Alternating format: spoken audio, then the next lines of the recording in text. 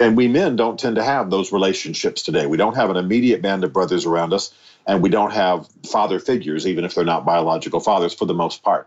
So that's part of what we've got to do. But bottom line is, like I say, it's fixable because look at you. You've already made a turn from that earlier season in your life that you say wasn't that successful. And I'm sure you're a great husband if you're married today or will be.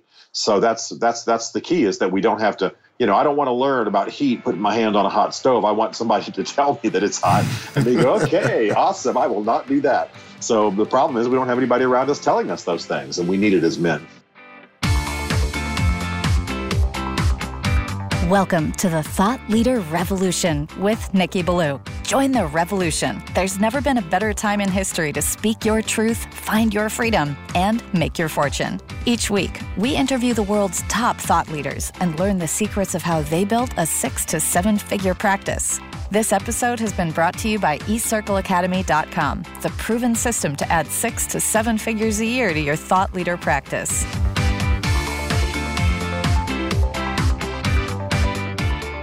Welcome to another exciting episode of the podcast, The Thought Leader Revolution. I'm your host, Nikki Ballou. And boy, do we have an amazing, fabulous guest lined up for you today. He is the best-selling author of many, many books, including The Faith of George W. Bush, The Faith of Barack Obama, and my personal favorite, Mansfield's Book of Manly Men, an utterly invigorating guide to your most masculine self. I am speaking, of course, of none other than the one, the only, the legendary Stephen Mansfield. Welcome to the show, Stephen. Thank you very much. Great to be here, and thank you for that amazing introduction. I haven't been introduced as legendary in a long time. I love it. I love it. Well, that's one of the things we're known for in this show, just making awesome introductions to awesome guests. Thank you. Stephen, our listener is either an actual or an aspiring thought leader. Main reason they listen to the show is they're really interested and curious in learning from some of the incredible guests like you that we've had on this show. They want to know about your thought leadership and specifically how you've developed your thinking in a rigorous fashion, but they also want to know what is it that's allowed you to build up your presence, your business, if you will, and give your gift the way that you're giving it to the world. They want to know your backstory. So tell us your story, Stephen. How'd you come to be the great Stephen Mansfield? Oh, very kind, very kind. Well, I'll tell you what, I had an unusual upbringing as a child. I was the son of a U.S. Army officer living mainly in Germany. Gave me kind of an outsider's perspective on culture and history. My parents were readers and made sure we traveled around and went to museums and really pondered the cultures we were living in. When I came back to the States around time for college, had the normal college experience, but I became enamored of history and just majored in history and theology. And again, all of that helped me to look at our society, to look at cultures, to look at the way people conduct themselves and the prevailing thinking, a little bit as an outsider, a little bit as a visitor, being aware of what I was growing up in, being aware of what was around me rather than just taking it as being the only truth, the only way that things could be. So as I progressed through my life, I had various roles of leadership, but always I was thinking again about society. I was thinking about what worked, what didn't. And then I began to develop an ability both to speak and to write. They're probably my main two gifts. I don't have many, but those are two of them. And so as I spoke, as I wrote, I began to realize that I could make a difference with words, that I could make a difference by writing books, by speaking, by trying to address some of these troubles that I saw in our society that were largely cultural. And there are a number that I've been involved in, advocating for the Kurds, advocating for the fact that religion, especially in an American context, does shape our politics. Even if you're not religious yourself, you have to recognize it does shape our politics. And so I wrote, so the media says, some of the groundbreaking books on that subject. But the cause that really fascinates me and I'm passionate about now, in addition to the others, is the cause of men. I think in the Western world, men are in crisis and a downward spiral. And so I'm addressing that. But basically, what I do is I write, I speak, and I use that cultural analysis that just sort of came almost naturally as I lived abroad, lived with intellectual parents, and thought about cultures and how they were shaped. And so now I'm trying to reshape some cultures that aren't necessarily productive for us. Wow, powerfully said. I share your concern with men in Western society. I think that Men today are in crisis. I think men are lost, especially younger men. A lot of things have changed over the last 50 years when it comes to the relationship between men and women. And I think the impulses behind those changes were noble ones. They wanted to give women opportunities that they didn't have. And frankly, those were important things and important considerations. But along the way, I think the baby got thrown out with the bathwater a little bit. And what happened was, instead of just focusing on uplifting women, in many cases, the very concept of being a man, of being a masculine man, and the great virtues that encompasses has been degraded, has been looked down upon. And I think that so many men today aren't even sure how to behave. And when you see people like Jordan Peterson, who's a professor at my own alma mater, the University of Toronto, and lives in Toronto where I live, speak about these subjects and have them resonate. Because let's face it, I love Jordan Peterson, but he's a bit of an egghead. He's no one's idea of a cultural hero, but he's become one. It's because for so many men, this strikes them as a real crisis. This strikes them as something they're seeking real answers to. So I'm very glad to have you on the show, because I want to delve into that a little bit if we can today. Absolutely, absolutely. I got to say that I think a lot of what's happened, not to blame men necessarily, is that we had to balance the scales a bit. We had to give women opportunities and rights and open doors and chances to break the glass ceilings that we all know had to happen in fair and democratic societies. Absolutely. But what happened was that men saw that and sort of retreated in a bit. In a little bit of insecurity. I mean, what we're not doing is all competing for a limited amount of pie, if I may use that illustration. It's not like there's one pie and we're all fighting over a percentage of it between men and women. No, the pie is ever expanding. I don't perceive it as a tug of war between men and women. I have a daughter. I have a wife who's a very good leader, very gifted woman, runs companies and very successful in the music industry in Nashville. And, I want them both to achieve. I want my daughter to be the president, the pope, the CEO, and the greatest rock star in the world. I want her to achieve all of that stuff. And none of it diminishes me as a man, or diminishes, by the way, her older brother, my son. So we're not in a tug of war. Whatever women are achieving, we should be celebrating. Absolutely. But men are in downward spiral by every measurable statistic for other reasons. And those have to do with believing some of the prevailing stuff that's being spouted on the college campuses about masculinity, but also men are walking alone. Men have lost the skill of building a band of brothers, of building significant friendships around them, a few other skills. And so we've got to restore those. And of course, we all know a lot of this has to do with busted up families and boys being raised without fathers. We don't have to get into all that cultural analysis. But the fact is that men need to turn around, celebrate the achievements of women, and start rising again. And I think that's eminently possible. It is eminently possible. Several years ago, I did a program called the Sterling Men's Weekend. It's put on by a fellow named Justin Sterling. And it was an eye-opener for me. It let me see how I really wasn't living up to the masculine ideal, if you will. I thought I was a masculine man, but I really wasn't. In many ways, I do things like argue with my then wife about silly things. She'd tell me things like, hey, I need you to take out the garbage. And I'd get into an argument with her about it instead of saying, you know what, dear, absolutely, I'll take care of it right away, which is what I should have done, because that was important to her. And really, my job as her husband was to cooperate with her in making sure that our relationship was successful and that our family won. And I didn't get that. And so many men don't get that today because, as you say, many are raised without fathers. And even those that are raised with fathers, their fathers don't necessarily know what their fathers knew, which was how to be in a relationship, how to treat a woman properly, what the role of a man is. And I don't just mean as, a provider necessarily, although I think that's important for a man to at least step into that role for himself, even if his wife is an equal co-provider. But how to be the kind of man that his wife would respect, admire, and want to be around. And for so many men today, they don't even think that way. No, you're exactly right. And I'm certainly not criticizing you at that stage in your life, but normally... I was worthy of criticism, Stephen, believe me. Well, I only know the you of today, and I'm thrilled. But what I'm saying is insecure men perceive the relationship with a wife as a tug of war. And so as a result, to use your illustration, if a wife says, would you please take out the trash? What we'll do if we're insecure is that we will see that as some kind of diminishment. We will see that as some kind of put down. We will hear that as get off your lazy butt and stop watching the football game and get out there and do something. Well, that's not what she said. She just said, hey, would you mind taking out the trash?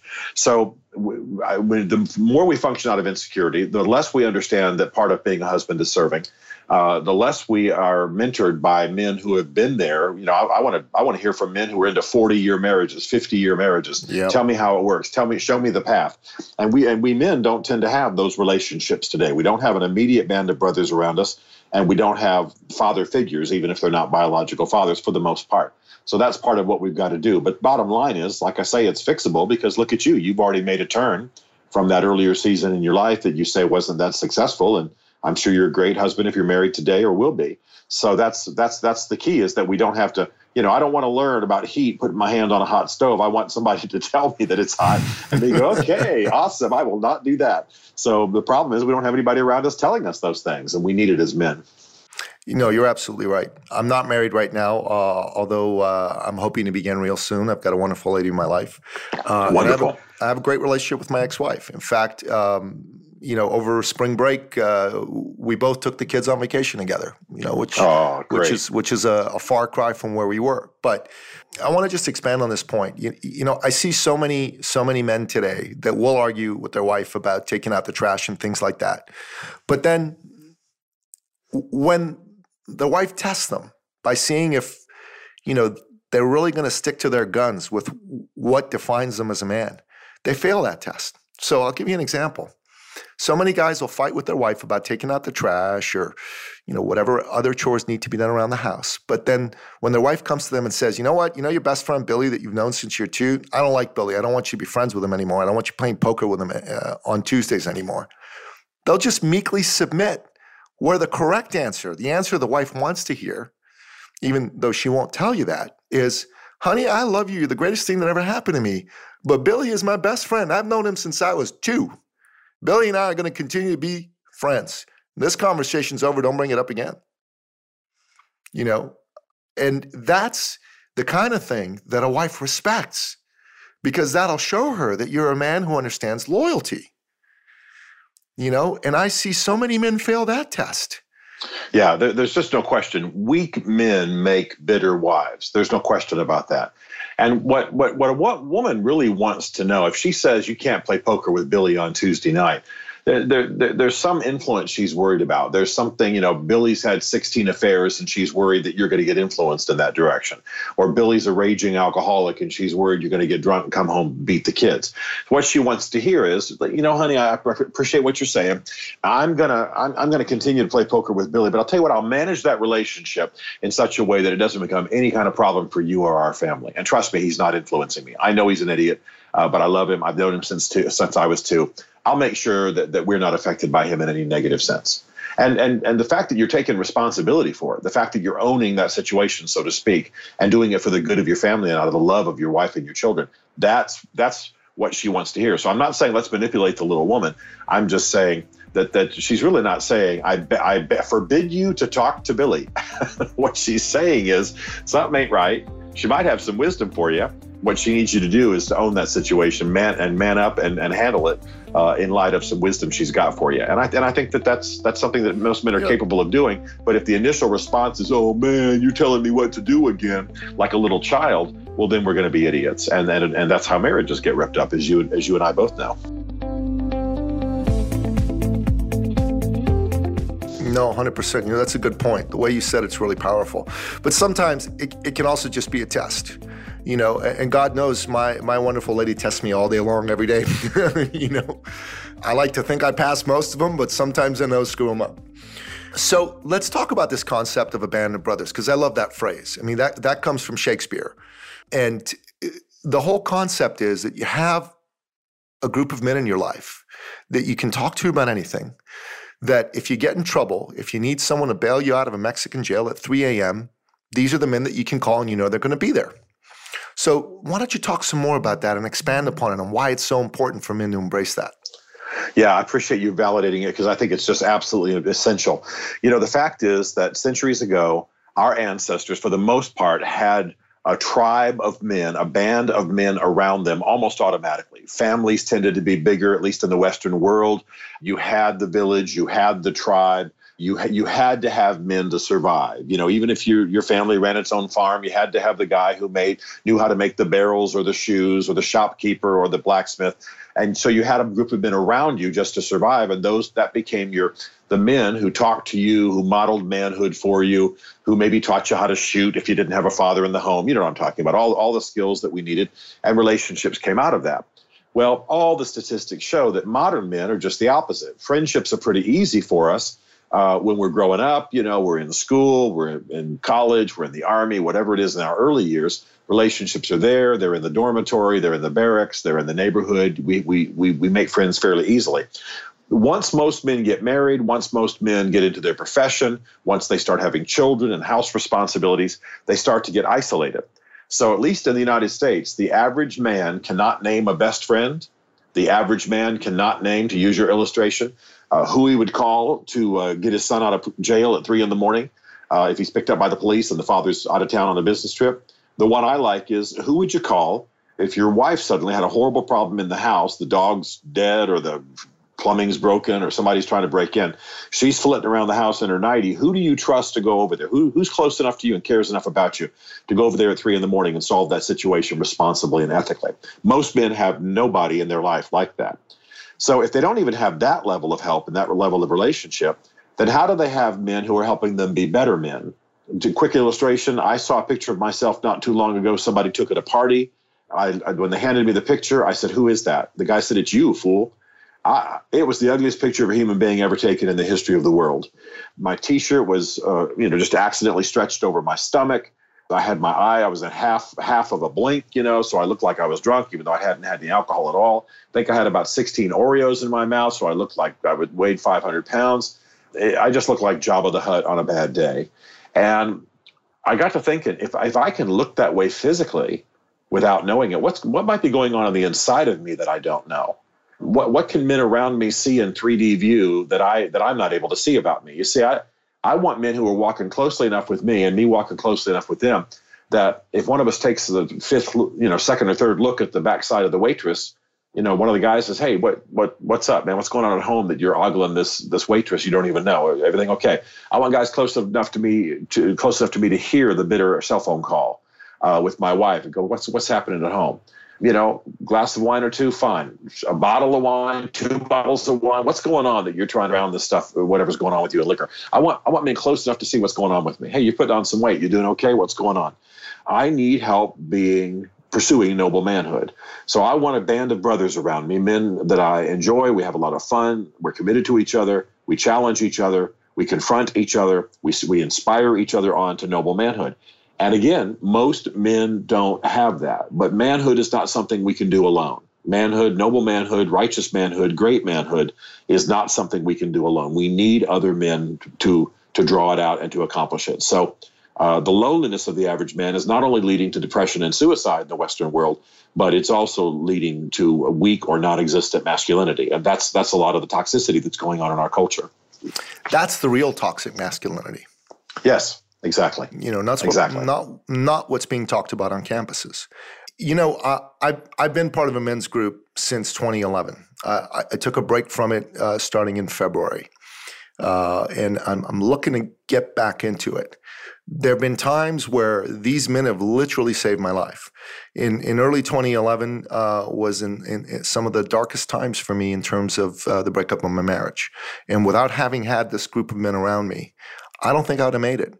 In 2015, I'm originally from Iran. I'm a Christian from Iran. My father had suffered a couple of strokes in Iran. My brother brought him back from Iran to Canada. And we needed to take him to a hospital, not just the nearest hospital, but a good hospital. And an ambulance would have just taken him to the nearest hospital. I called 2 of the men in my men's team. And, one of them was on a date with his better half. And she sat in the back of his truck. And they came over with me to the airport. They picked up my father. They put him in the truck. And we took him to the hospital of our choice. This was in the middle of this man's date that he did this. How many men have a group of men that would do something like this for them? Not many. Yeah, that's right. That's right. If you don't have men, you can call upon for help. But not only that, you know, I've got men in my life who actually call my wife and say, everything going good with you guys? Stephen doing okay? Is he treating you right? I mean, some of them are pastors, some of them are just buddies that she knows I trust. I've told her if I flip out, here are the men to call. I've told the guys, you want to check in with Bev on stuff? That's great. Go ahead. I'm not the perfect man. I'm just saying that those kind of structures, that kind of safety, the fact that men have your back, care for you. The main point that I'm making in this, especially in this little book that I've written, Building Your Band of Brothers, is that we have to be intentional about that today. It happened automatically. You know, if you're Iranian, then you know that men bond together much better in the Middle East than they do in the Western world. Big time, buddy. I know. I spent a lot of time in the Middle East. I work with the Kurds. I'm in Iraq a lot, and I really admire Arab and Persian culture from that perspective. And I have to say that in the Western world we're very isolated. Well, so a man's got to be intentional. In other words, it's not going to happen naturally. You have to be intentional about building a band of brothers, and if you don't, then you're likely to be a statistic. You know, as you may know right now, if you're over 50 in England and you don't die of a heart attack, you probably have died of suicide. And when they do the psychological postmortem on the suicide, it's loneliness. It's men walking alone. Men will write notes like, there's not another man on this planet who cares about me. And then he kills himself. Well, I'm not condemning those men. I'm saying that's ridiculous that we've let manhood descend to that level and we haven't passed these skills on from generation to generation so that men know how to build a band of brothers and achieve what I call the free fire zone, where they can say anything to each other that makes each other better. We've just got to have it.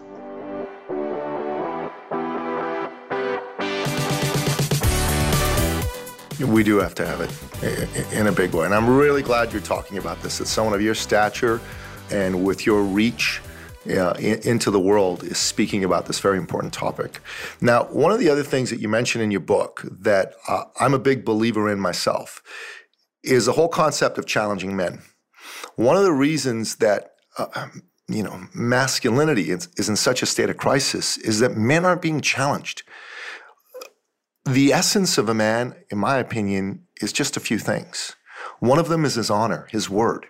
If a man understands that he is as good as his word and he strives mightily to keep his word, that man is going to progress forward in life powerfully. He's going to have a better life than most men today do.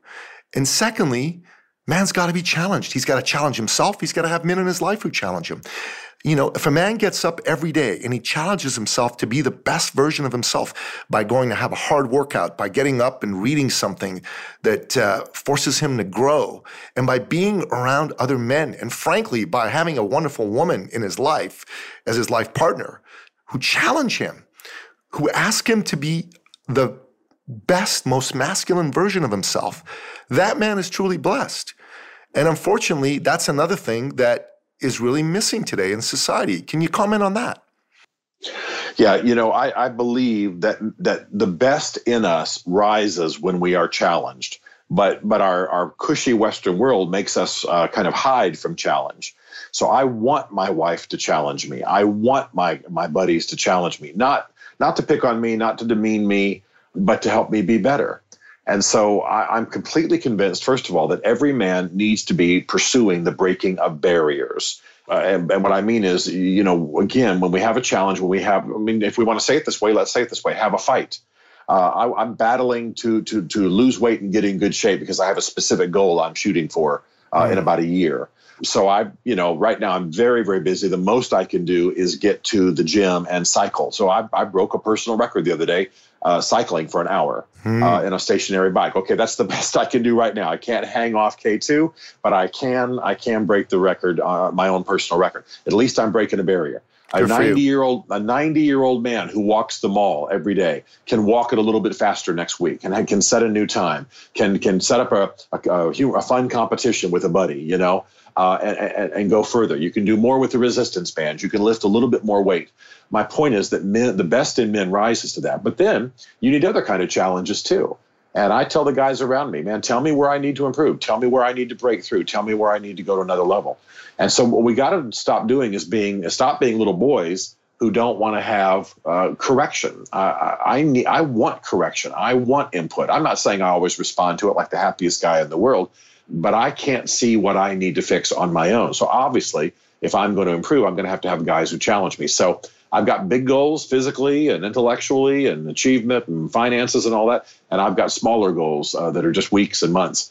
But men need to be challenged, not just so that they improve in general. Hey, get off the couch and get to work. But also because something in us arises and strives to meet that challenge. If I say I'm going to walk 50 miles in a day in a year, man, it changes a little bit how I eat, changes how I train, changes what I read.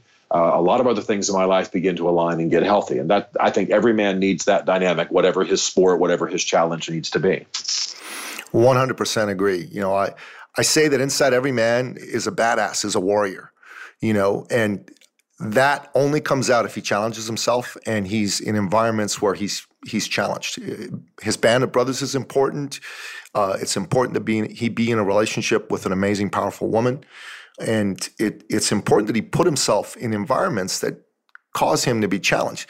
So, Stephen, I'm going to give you a higher order challenge on the physical side. I have a good friend of mine who's an Olympic gold medalist. Back in '92, he won an Olympic gold medal in the 110-meter hurdles. He lives here in Toronto. His name's Mark McCoy. And I've been doing some track workouts with him. In 2020, there's World Masters Games in Toronto around athletics, around running and other track events. And so I've decided I'm going to participate in that. I'm going to participate in the 100 meters. Thankfully, not in my friend's age group. He's older than me, but he's way faster than I am. But if you really want to get into shape, my man, go take a look at the Masters Games. Commit to it. It'll only take about 45 minutes to an hour a day of training, but boy, it'll focus all your efforts and it'll help you hit your weight goals almost by default. No, I love you mentioning that. I will look that up. Now, my thing probably would be more the field events than track, but I used to put the shot and the discus and all that, and I'd love to be there at least, but yeah, love to train for that. Let me look check into that. It's powerful. Let me look that up. And get a couple of other friends who'd be into that as well and enter the games. I'll tell you, it's going to be a load of fun. It's every day you're going to get up with a purpose and go, you know what, I'm looking to win, or whatever your goal is. I want to win my age group.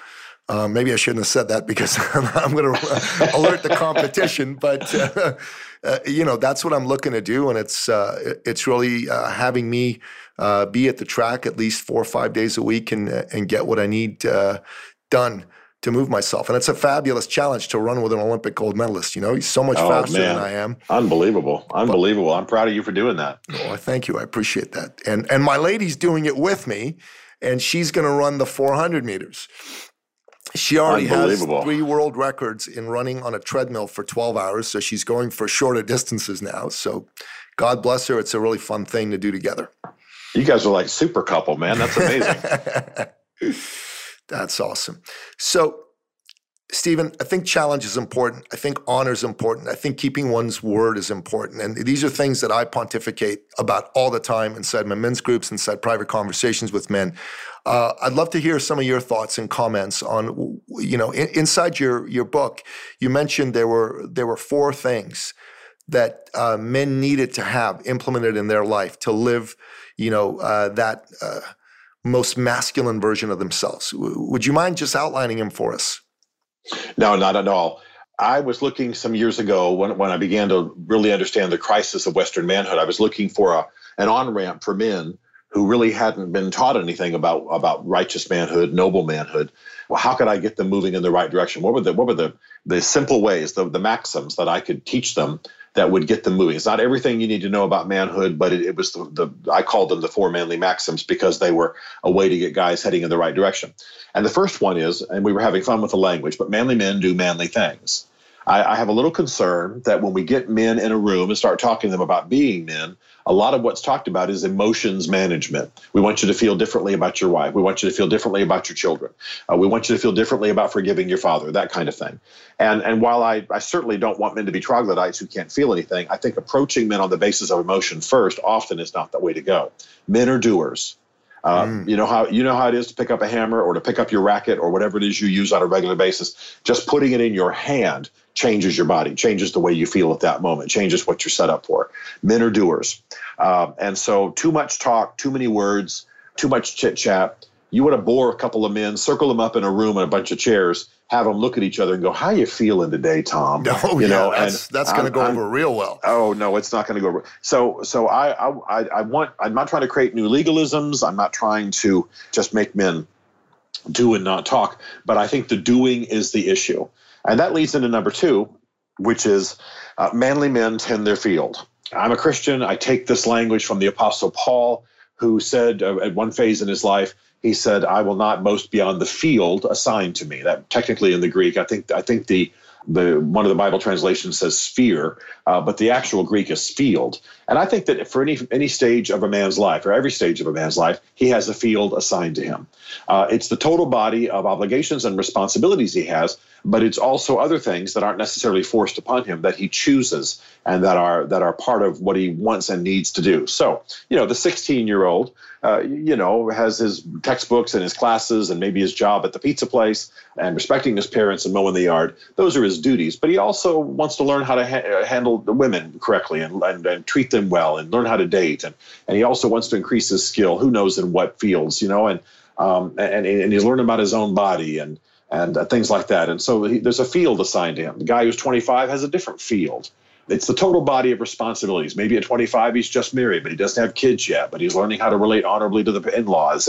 And maybe he's put on a little weight like new marrieds often do. So he's learning to treat his body better. And he's got to learn about investments. So he's got some guys mentoring him in that area. And he's making sure that he's loving his wife well and tending the house and all of that. I mean, tend your field. Stand guard over it. Your man's responsibility is to make sure that everything within his field fulfills its purpose and flourishes. So my wife, my children, my home, my everything that is under my purview. And in one season of my life, maybe I'm emphasizing more the kids in the neighborhood. Next season of my life, maybe have more of my political involvements. I mean, seasons tend to change. When I do retreats with men, I get them to sit down and think through how do you define a season of your life and what's in that field during that season. And by the way, by seasons, I don't mean adolescence and middle age and all that. I'm talking about the seasons defined by the commitments that you've made and the things you're obligated for. Yeah, John Eldridge talks about that in his book, Wild at Heart. Yes, one of my favorite books. John's a good man.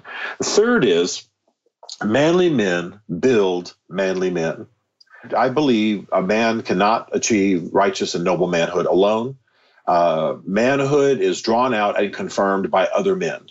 And so I talk a great deal about that. We've already discussed it. I think you have to have a band of brothers. You have to have a group of men around you with whom you have achieved a free fire zone, where anything that can be said, anything that needs to be said to make a man better will be said, that men will be coached to be better, and of course, a lot of fun and animals sacrificing their lives for food along the way. A lot of good time. And then finally, the fourth one for me that I think is very important is manly men live for the glory of God. I'm a Christian, and I believe that God created manhood. I don't think it's anything that he doesn't care about. I think it's unfortunate that some churches have become the most feminine places on earth. And feminine for me is not a bad word. It's just not going to engage men.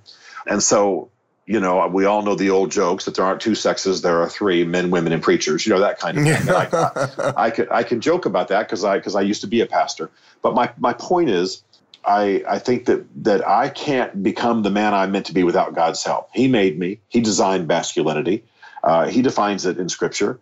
I'm grateful for that, and I need his help. I want his wisdom. I want his healing. I need to get over some wounds to be a great man. I need to love my wife beyond my natural ability. I need to have grace and abilities I don't have.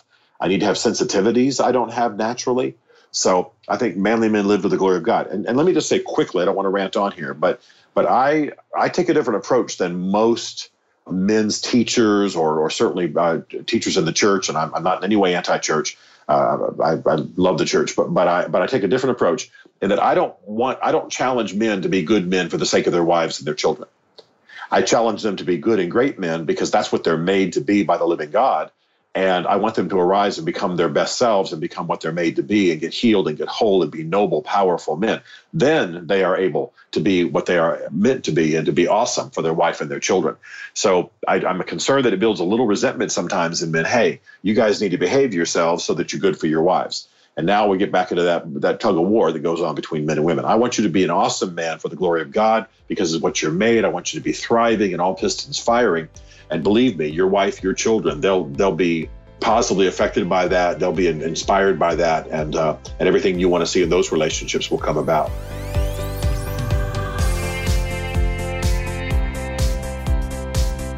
I love your 4 maxims. They're incredible, and I think they're very much on point. So, Stephen, let's switch gears for a moment. I'm going to talk about thought leadership for a second. So, we have identified 5 pillars of thought leadership. And I want to go through them with you and get your comments. And I want you to comment about it from the point of view of how you've implemented this inside your own thought leadership, and also in terms of you giving some advice to our listener on how they can implement this for themselves. Okay, so the first is, to be a thought leader, you need to have some world-class intellectual property. To me, that just makes sense. What are your comments on that? Yeah, I think you have to create something that actually is impacting the world. And that can be done a wide variety of ways. Some guys are better on video. Some guys are better in podcasts. Some guys are better on the page. For some, it's a combination of all of that. But absolutely, if you're going to be a thought leader, you have to have, obviously, your arena of thought. But the packaging is really important. And I think a lot of people probably are cowed by the fact that I'm not a great writer. Hey, I'm not that handsome and don't speak that well. But there's always some other way to get your message out. And some of the greatest thought leaders of our generation are people who aren't, frankly, that engaging personally, but they've found the language, so to speak, of cultural impact. So I think you're absolutely right. Fabulous, fabulous. And you know what? I also believe that anyone who's gone through life has had some very powerful experiences that have shaped them. And if they take the time to think about these experiences in a structured way, which is one of the things we do inside of our programs for people, these experiences can be turned into powerful intellectual property that then they can then turn into a message that a particular audience is going to want and need to consume. Yeah, I couldn't agree more, especially given what I believe about God, not to put that too much forefront. But what I believe about God is that I go through things not just for myself, but for the sake of others. And so when I've gone through a divorce like you have, I've gone through hard times. We all fight through some depression. We all fight through self-doubt. I've had experiences in poverty situations and with the rich, the famous, the powerful. That's not all just for me. So as I sort of mine the lessons, but just sort of mine the valleys, mine the mountaintops, and draw the treasures out of those experiences, that becomes the intellectual capital, the riches that I then have to offer others at given moments. So how do I know what it's like to walk without a band of brothers? Because I stupidly did it. How is it that I can celebrate having a band of brothers? Because I've done it. And I pay attention to it, and I watch it, and I make notes, and I note the things that I went through, and then I have something to offer, the guys who are coming to it new. And that to me is the power of it, is that you recognize that if you're going to be a leader, what you go through is not just for you. It's meant to be mined for others. Well said. Very well said. So the second pillar of thought leadership, my God, for a second, I just drew a blank there. Okay, you know what? I'll go to the third pillar. I'll come back to the second pillar in a moment. So the third pillar is clarity. It's important for you to be clear in your thinking, to have a clear message, and to be clear about who your intended audience is. What are your comments on that, and how have you implemented that in your work? Yeah, I think a lot of the clarity that you need, first of all, is to quiet your soul and be able to think, meditate, read, ponder, take notes, digest, distill without distraction. But also, you have to have the courage to take what you are thinking, to take what you want to communicate and test it against people, have people give you feedback. Most of us don't like listening to audio recordings of ourselves, for example, but we have to. We don't like watching ourselves on video, but we have to. We don't like taking what we write and giving it out to people and saying, be honest with me, tell me what you have to say. But we have to. We have to get feedback. And those have been some of the most painful experiences of my professional life, but it's what helped me get better. I mean, I married my wife, and she said, you spend the whole time on stage looking to the right, but not looking to your left. What's up with that? I had no idea that I did it. She said, you'll walk to the left of the stage when you're speaking, and you'll look to the right. You'll walk to the right. You're still looking to the right. What's going on? And so it was great. I love that kind of feedback. I had no idea. Well, of course, that means I'm leaving half the room feeling unengaged. Well, so you need that kind of feedback, and it might be painful, but you just absolutely have to do it. So I think a lot for me anyway has been, I'm not complimenting myself, but finding somewhere the courage to test what I was thinking, get feedback, give speech tapes to people, watch myself, listen to myself. I do a podcast too. I listen to every single broadcast. Sometimes I just go, oh Lord, I don't even like this guy. But you get better, you improve, your skills get sharper, and that's just the price of it. Absolutely. So I remember the second pillar now. The second pillar is about pursuing a strategy of preeminence. And by this, I mean that you've got to seek to be the best, or at least one of the best in your field. Go big or go home, essentially, right? Because you need to stand out for you to be a thought leader. What are your thoughts on that? Yeah, I agree. And I think a lot of that, for me anyway, has been a way of finding a voice, finding the way to express things that are different. For example, if you've read my book, Mansfield's Book of Manly Men, a lot of that came out of the fact that most men's books bored me. Most men's books felt like they were, slapping my hand for touching myself, or they were, or you're a man and you should be ashamed of that, or that kind of thing. There's too much shaming going on for men these days. Oh that's my for sure. gosh, yeah, exactly. And you're not going to engage men. I mean, listen, I'm a flawed man. I've got my moral failings. I've got my other kinds of failings. But you're not going to engage me by just beating on me. You get 1,000 men in the room and talk to them about their sexual dysfunctions. You can get them all crying and all feeling bad, but I'm not sure you're making better men. You know what I mean? And so a lot of it for me was to think through, how can I approach a subject in a way that's unique? How can I go different? I hardly ever shame men. I will talk about flaws and failings, but I don't use shame. I use humor. I use a lot of emphasis on community. And if you even just look at the cover of the book that you've mentioned, it's humor, it's fun, we're laughing, we're playing around, a lot of humor, a lot of joking, and then make it real personal. I mean, if you read the book, I actually say, hey, if you see me in an airport, ask me if I'm working out, ask me if that's an adventure in my life. A lot of my life is spent in hotel rooms and on stage. So challenge me. And guys walk up in airports and places and say, dude, you working out? You getting some adventure in your life? I mean, I love that. So my point is, a lot of that you put your finger on there is finding a way to express what you have to say and get your message out to the world in a unique way, because there's a lot of people who are just echo chambers, and that's just boring. It is boring. And you know what? It's cool that these folks are asking if you're working out. Now that you're thinking about doing the shot put at the World Masters Games, you're going to need to find the American shot put champion. I think he might have medaled too. You're going to have to pay him for a week to train you, and then take that training routine and find 5 other guys in your city or wherever you go that want to do shot put. I can tell this is proving to be a very important, very, very expensive recording for me, by the way. I just want to say. You're welcome. Okay. Thank you. So, fourth pillar, the power of leverage, the importance of leverage. Far too many people in our industry just deliver their expertise through one, maximum 2 modalities. So they might just do one-on-one coaching, or they might just do some authoring, or they might just do some speaking. To me, powerful thought leadership is delivered across multiple mediums and in multiple ways. So I do some one-on-one coaching and mentoring. I also do group programs. I run masterminds. I do stuff for thought leaders. I've got a program that I do for separated fathers. I mean, having been one myself, I got a program that helps men who in the last 3 months have had their wives leave them, specifically men that are fathers, get through that pain in weeks or months versus, years, decades, or even never. So, and I deliver it in multiple ways. And I think that's leveraging yourself is extremely important, both from an income point of view, but especially from an impact point of view. What are your thoughts on that? Yeah, I couldn't agree more. And I think part of the key to that is to have some other people around you who have skills you don't have and see you in a way that you don't see yourself. Right now, for example, I've got some guys who are working with me on taking the message and some videos and some curriculum stuff that we've done and taking it further than I ever could have taken it myself.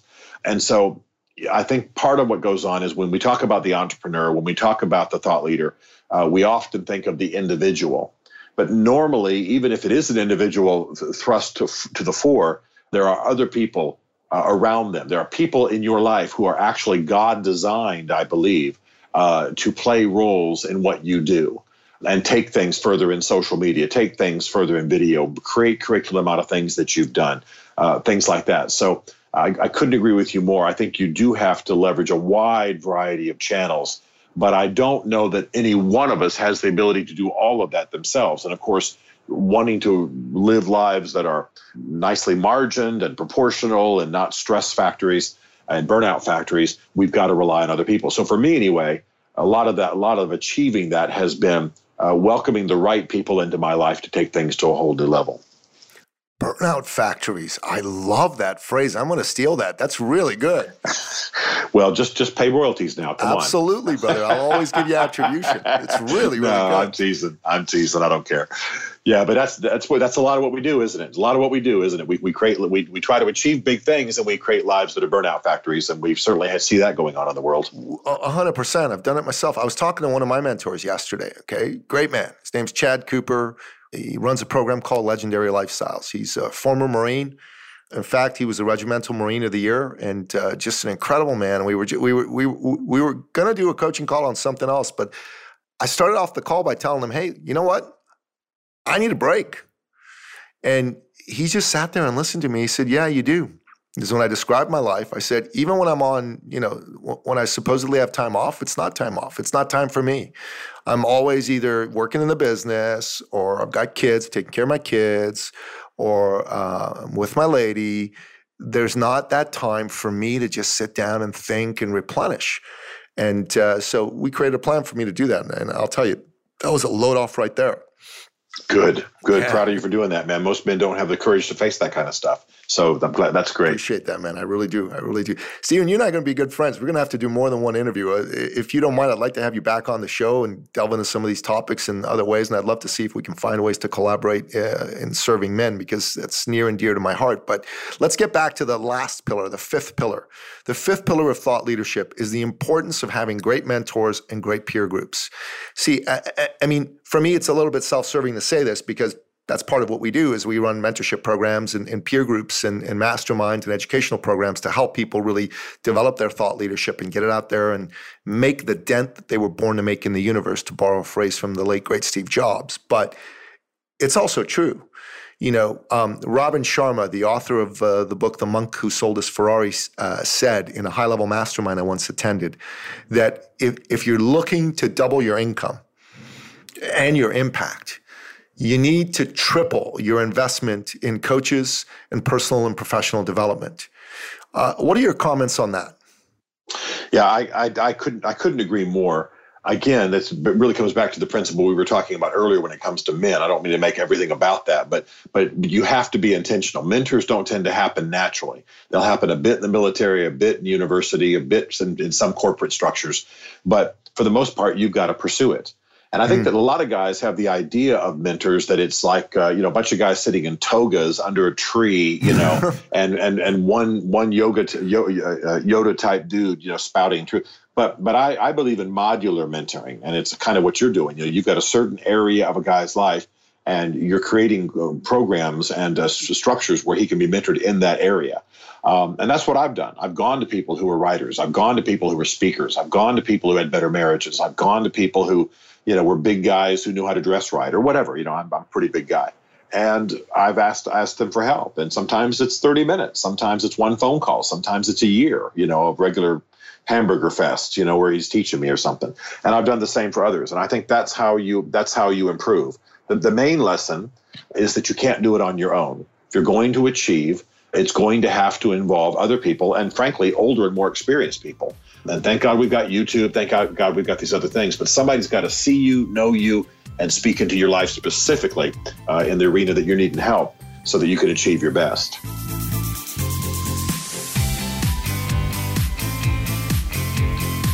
Brilliantly said, my friend. Brilliantly said. I come back to Jordan Peterson. The whole Jordan Peterson phenomenon fascinates me because he's a brilliant thinker. And he's a very clear, precise, and articulate speaker. But he's nobody's idea of the world's most charismatic man. No. And yet look at his following. It's incredible. He has tens of millions of followers around the world. His book which is a thick tome. It's written, I think, primarily for a general audience, but with some academic overtones to it, right? It's not an easy read. No. He's selling millions of copies in 2018. How's an egghead professor doing that? Well, to me, that's the desperation of our generation for mentors and for leaders. Exactly. I mean, I don't mean to be arrogant. I've written some books myself, but I every so often I'll pick up a major book, a big seller, huge, and I'll read it. And it's not that I'm competitive or I think, well, I'm better than this guy. I look at the content and I go, Lord have mercy, that level of truth was communicated in the shower after a football game when I was 17. I mean, there's not that much there. But then I think, well, think, Stephen, about a bunch of guys or a bunch of people who haven't been mentored, who have never had anybody coach them, who have never addressed these themes. And suddenly you realize why millions of people would be paying attention. So you're not the audience for that book. It's the people that you're trying to reach. They're the audience for that book and for his videos and everything else. He's doing the world a service as far as I'm concerned. No question. But it shows you how hungry people are for that kind of thing. People are very hungry for that. And exactly. And I love your books. They're powerful. The two that I've read so far, the 1.5, I'm halfway through your Churchill book right now. I read your first book, the first book of yours that I read, actually, Mansfield's Book of Manly Men, in a day and a half. And it's not a short book. It's almost 300 pages, right? Yeah. The reason I was able to read it in a day and a half is because you express complex concepts in a simple, powerful and engaging manner. And that's, I think, part of your gift. You're able to take complex concepts and present them to people in a way that gets them to want to listen. So kudos to you for doing that. Well, thank you. You're welcome. So, Stephen, we like to end off each episode by asking you, our expert guest, for your top 3 expert action steps that you recommend our listener take on in his or her life so that they can take their thought leadership, their impact, and their income to the next level. What say you? Reduce your busyness by about 10 to 20%. Find mentors that are connected to your main life goals, the realistic ones, the things you're really going to accomplish. And rest more. Rest more. I know that sounds redundant with the first one, but you can reduce your busyness, but not rest. Rest more. We're learning a lot about the brain. We're learning a lot about creativity. We're learning a lot about the energy that comes and the redirection of our souls when we rest. So get mentors, reduce the busyness, the hyperactivity, rest more. Those are the 3 things that have made the most massive difference for me and most of the people I know. Brilliantly said. I love those 3. And you stated them so succinctly. You said earlier in our interview, it's important for people not to do things alone. I've got this hashtag I created on social media that goes like this: hashtag don't do 2018 alone. If you do 2018 alone, your impact on the world and the amount of income that you make is likely to be limited. But if you do it with great mentors, and if you're part of a great peer group, a community of people that, like you, is looking forward in a direction that includes wanting to make a difference in the world, you're going to be very happy and you're going to achieve the goals and the results that you want to achieve. That's absolutely right. So, Stephen, I love your book. And I just want to say to you, if you're listening to this podcast, run to the nearest bookstore or run to your computer or mobile device and go to Amazon and buy Mansfield's Book of Manly Men, and frankly, buy his entire list of books. This man is a brilliant writer and a brilliant thinker. And if you're a man or if you're a woman and you have men in your life and you care about them, buy 10 copies of the book and give a copy to everyone that you care about in your life, because this book could very well save their life. If all they do is they take on Mansfield's 4 manly maxims and they take on having a band of brothers in their life is never going to be the same. They're going to thank you so much for that. So make sure that you not only pick up a copy of this book for yourself, but you buy at least 10 and give it away to people. Heck, I'm going to make a commitment to you right now, Stephen. I'm going to buy 30 copies of this book. I'm going to give it to a bunch of my clients and a bunch of other men that I know. Oh, how kind you are. Thank you so much. That'll be wonderful. Absolutely. And you've got a book specifically on the Band of Brothers. Do you want to tell folks about that? Yeah, when I had written Mansfield's Book of Manly Men, I realized that I wanted to have a separate, small, what I call a movement book, inexpensive paperback that would really be a manual for building the band of brothers that's necessary. The book is actually called Building Your Band of Brothers, and you can get it on Great Man. The website I have for men is called greatman.tv. You can go on there, you can order it. It's also available on Amazon. It's available in paper. We can work with people on bulk prices, but I think it's $8 or $10. It's real inexpensive. But Building Your Band of Brothers is what you want.